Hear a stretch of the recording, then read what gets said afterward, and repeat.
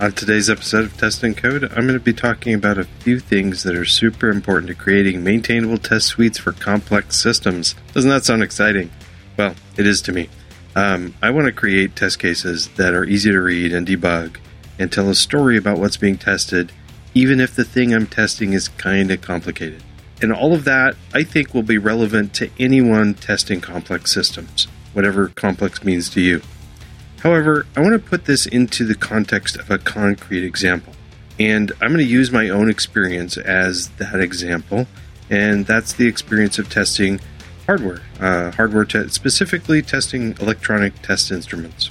Since I know a lot of you might not be tested equipment sort of people, I'm going to include a super high-level overview of what that means.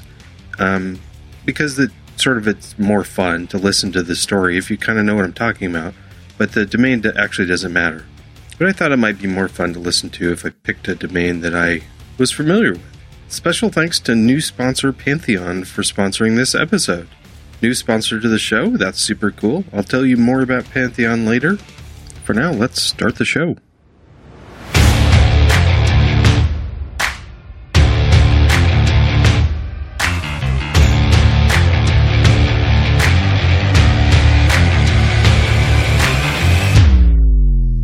Welcome to Test and Code, a podcast about software development, software testing, and Python. I'm excited to jump into this because it's kind of one of my passions, simplifying complex test scenarios and also testing hardware. I like it.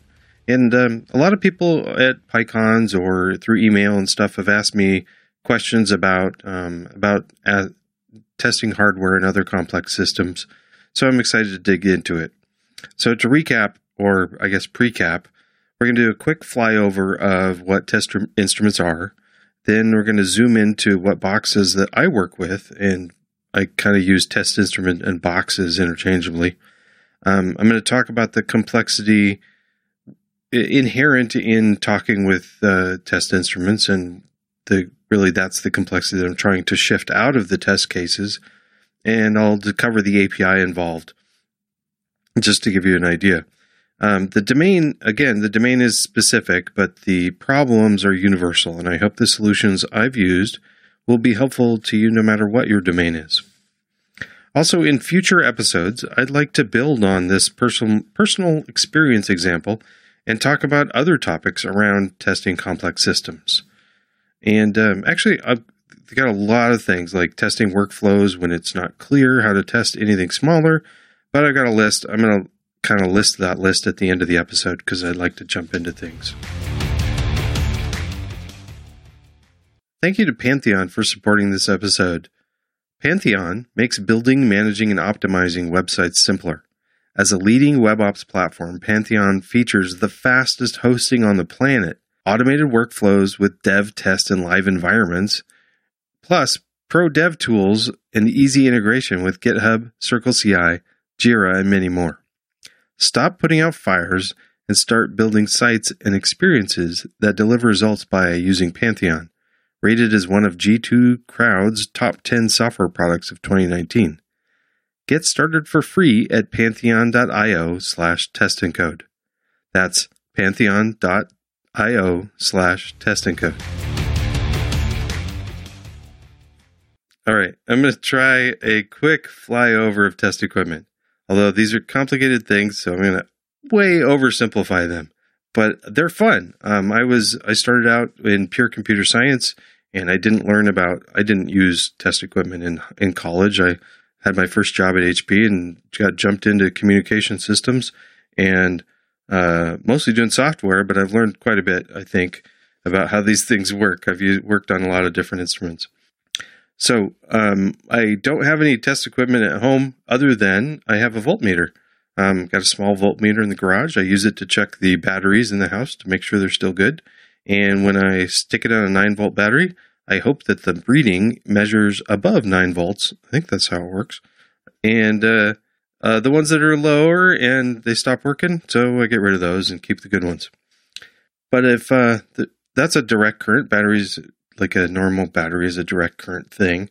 But signals like going through your house or a lot of signals through that are used for communication are alternating current signals, and alternating current means that it's the current alternates, but also the voltage alternates, and that's often what we're looking at.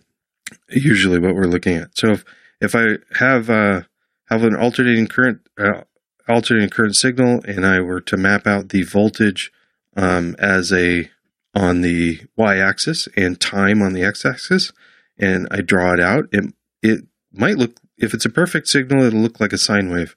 And we can, the piece of equipment that does that really good is an oscilloscope. So an oscilloscope is designed for measuring voltage over time.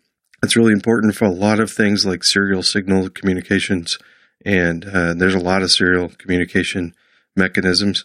And some signals do look kind of like that sine wave, but not many. Now, to talk about how we muck with those signals to do communication systems, if I look at that sine wave and I measure the distance between like a couple of the peaks, that distance is, if they're regular, that distance is the wavelength. The inverse of the wavelength is the frequency. So if I were to look at voltage over time, and it looks like a spring, it's getting like the sine wave's getting closer together and then spreading out, that's the frequency changing. And if the sine wave is getting like smaller and then larger, that's the amplitude changing. And if it looks like there's like massive breaks in it, which happens, that's a phase shift, and we can do that too. So if I want to look at, sometimes looking at springiness is hard to do on an oscilloscope. If I flip that, and instead of looking over time, if I look at a signal and measure the amplitude over frequency, so frequency is on the x-axis and amplitude is on the y-axis, that's a spectrum analyzer. Now, they come in a couple flavors. The ones that I'm more familiar with are real-time, or most familiar with the swept spectrum analyzer. And those are neat things. I love working on those. So looking at the frequency, we can see how big things are, and we can also look at how much frequency a signal is taking up. And so all of the spectrum analyzer and oscilloscope are pieces of test equipment. But we also don't just measure with test equipment. We use some test equipment also to generate signals. And we can generate sine waves with function generators.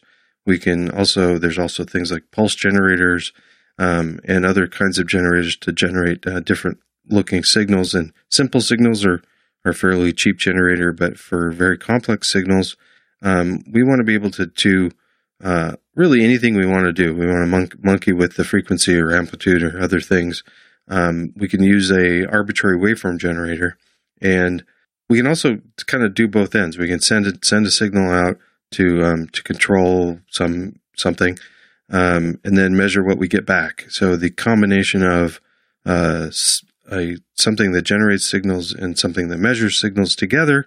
What I work with the most is a one-box tester that's not only a generator and an analyzer, but also contains a protocol stack, actually several protocol stacks, to do lots of encoding and decoding. It's often referred to as a comms tester. Why is this thing useful? So a lot of electronics you buy and that are around you are connected. They're connected with wireless stuff. They use Bluetooth or Wi-Fi or cellular systems. And all the people that make this stuff want to make sure that stuff actually works. So during their design of their devices, they want to be able to test to make sure all of that communication is working. Also, during manufacturing, they have to make sure that all the amplifiers and all that stuff are still working. And then there's also some FCC mandatory RF testing, as well as compliance with partner vendors and other stuff like that. The instrument that I'm working with now a lot is a CMW series instrument from Rohde & Schwarz. Rohde & Schwarz is where I work. So the CMW is a comms tester. There also are flavors that are mostly RF testing without the protocol stack, but the full instrument has the ability to do all of this stuff, but it also has things like internet services built in, and to be able to do to measure throughput and ping times and packet loss and all sorts of fun data measurements. It's kind of like it's pretending to be the internet and the cellular and Wi-Fi network system all in one box so that we can kind of spoof the device under test to thinking that we're the internet and all of the communication around it. It's to control the environment. Okay, so I've got all these all this test equipment, and I've got I got to drive this stuff with my test code, and my test code has to talk with these complex things. But how? All the instruments I work with have both a GUI and a remote interface. So a graphical interface where I can punch buttons and dial things in, or I can send remote commands. Both of these interfaces, the GUI and the remote interface, they're documented in a user manual, which is often updated with each software release. The remote interface is a text-based interface using a syntax called Skippy, SCPI. SCPI stands for Standards Commands for Programmable Instruments. The details are really not that important, but I'll include a link in the show notes just for the heck of it. Skippy commands and queries can kind of actually get lengthy, but there is a short form that you can use, but it's still kind of cumbersome. And the Skippy commands and queries usually map to controls or values in the GUI. So I've got a computer that's trying to control these instruments, and the computer sends commands and queries to an instrument and reads the response. The mechanism of that communication is usually something called VISA, or Virtual Instrument Software Architecture. It's all wrapped up usually in a vendor-provided DLL, and Rohde & Schwarz has one. It's the one I use because that's where I work. When we think of DLLs, we think of Windows, but there also are versions available for Macs and Linux. On top of the VISA DLL, there is a project called PyVisa that provides a resource manager, which acts as a factory returning connected resource objects to finally be able to use those resource objects to send commands and queries to the instrument. Whew. So what was the complexity that I was talking about? Actually, a lot of it's complex. But really, actually, PyVisa hides most of that communication complexity. My test code can use PyVisa to create a resource manager object and then use it to open connections to devices. And then when I'm done, close the connections and then, disconnect from the resource manager. This is actually not too complicated. It's only a few lines of code, but I don't want that code in all of my test cases. So we're finally jumping into something of hiding complexity. This connecting with the resource manager and connecting to the devices. This is a perfect job for PyTest fixtures because often PyTest fixtures are good things to represent a resource. So I hide a lot of this complexity in fixtures. I've got one fixture set up dedicated to the resource manager, and I have that set to session scope. And so I've got a resource manager fixture. And then that one just sticks around, and I never actually use that directly. But I have a whole bunch of device fixtures. I've got device fixtures for each device each instrument that I'm going to be using. I've got those also set up to session scope, and they depend on the resource manager. And this all looks really tidy, and it's really nice. All the connection complexity is hidden in the fixtures, and I don't need to worry about it. Now, my test code can just include a device name in a generic form like scope or SIGGEN or CMW or whatever, and use that to as a handle to send and get queries. So they're just one-liners for talking to the instrument, and with none of that excess cruft lost in the test cases. It's beautiful and elegant. One of the other things I like about this is if the connection fails, like if a box is turned off or something, the fixture fails and all of the dependent tests report error instead of failure. I like that. Lesson for other people. It was a long story, but if you've got a communication pathway that you have to set up before your tests start, push them into fixtures. I could have just said that at the beginning. Now, I did mention that we're talking to the instruments with a Skippy syntax and that it's verbose, and sometimes simple configurations can take up lots of test code space. For activities that are done a lot, I like to write helper functions. A great example is anything that requires polling. And there are quite a few of these polling things that we have to do with test equipment. Some actions are known to be time consuming, and the API is set up to allow us to start the action and then sit there in a loop and ask if it's done. One example is if I set up a lengthy multi-second measurement, I want to initialize the measurement and get it started, and then periodically query the status and wait for it's usually a ready state or a done state of the measurement, and then I can collect the answers later. But this setting things up and waiting, all of that clutters up the test case, and it's way more readable if I create a helper function and push all of that junk into a helper function. There are some gotchas with this, though, I'll talk about in a moment. But for a lot of repetitive and lengthy things, pushing that complexity into helper functions is a great idea. Another place where I want to have a lot of the lengthy Skippy commands pushed out of the test is in setup sequences. Setup sequences are also a concern because the commands needed to get a system into the state that I need to perform. I might have a little simple check that I want to check, but I need a whole bunch of statements to get the system in the right state for that test case. I prefer to push all of that setup code into a fixture and get it out of the test function. I want the test case to highlight what is actually being tested, so it tells a nice story. The other benefit of that is that I can do a couple checks within the setup code, and if the setup fails, it'll result in an error instead of a failure. If I have it set up like that, I can read this error as the thing that I'm testing didn't fail. It's that I didn't get to the point where I could test it. It's, realistically, it's still a problem I have to go investigate, but it does give me a little bit more of a pointer as to where the problem might be. So those are the benefits. On the other side, pushing all of the setup into a fixture does split the function into two methods. I've got a setup function and a test function. And if that setup function is only used by that one test case, that does make it a little more complex for maintainability. I've got two functions over one. However, I might come up with another test that needs the same setup, in which case I can just reuse it. But even if I don't reuse it, I think it's worth it to split up just because it really helps clear up what is being tested.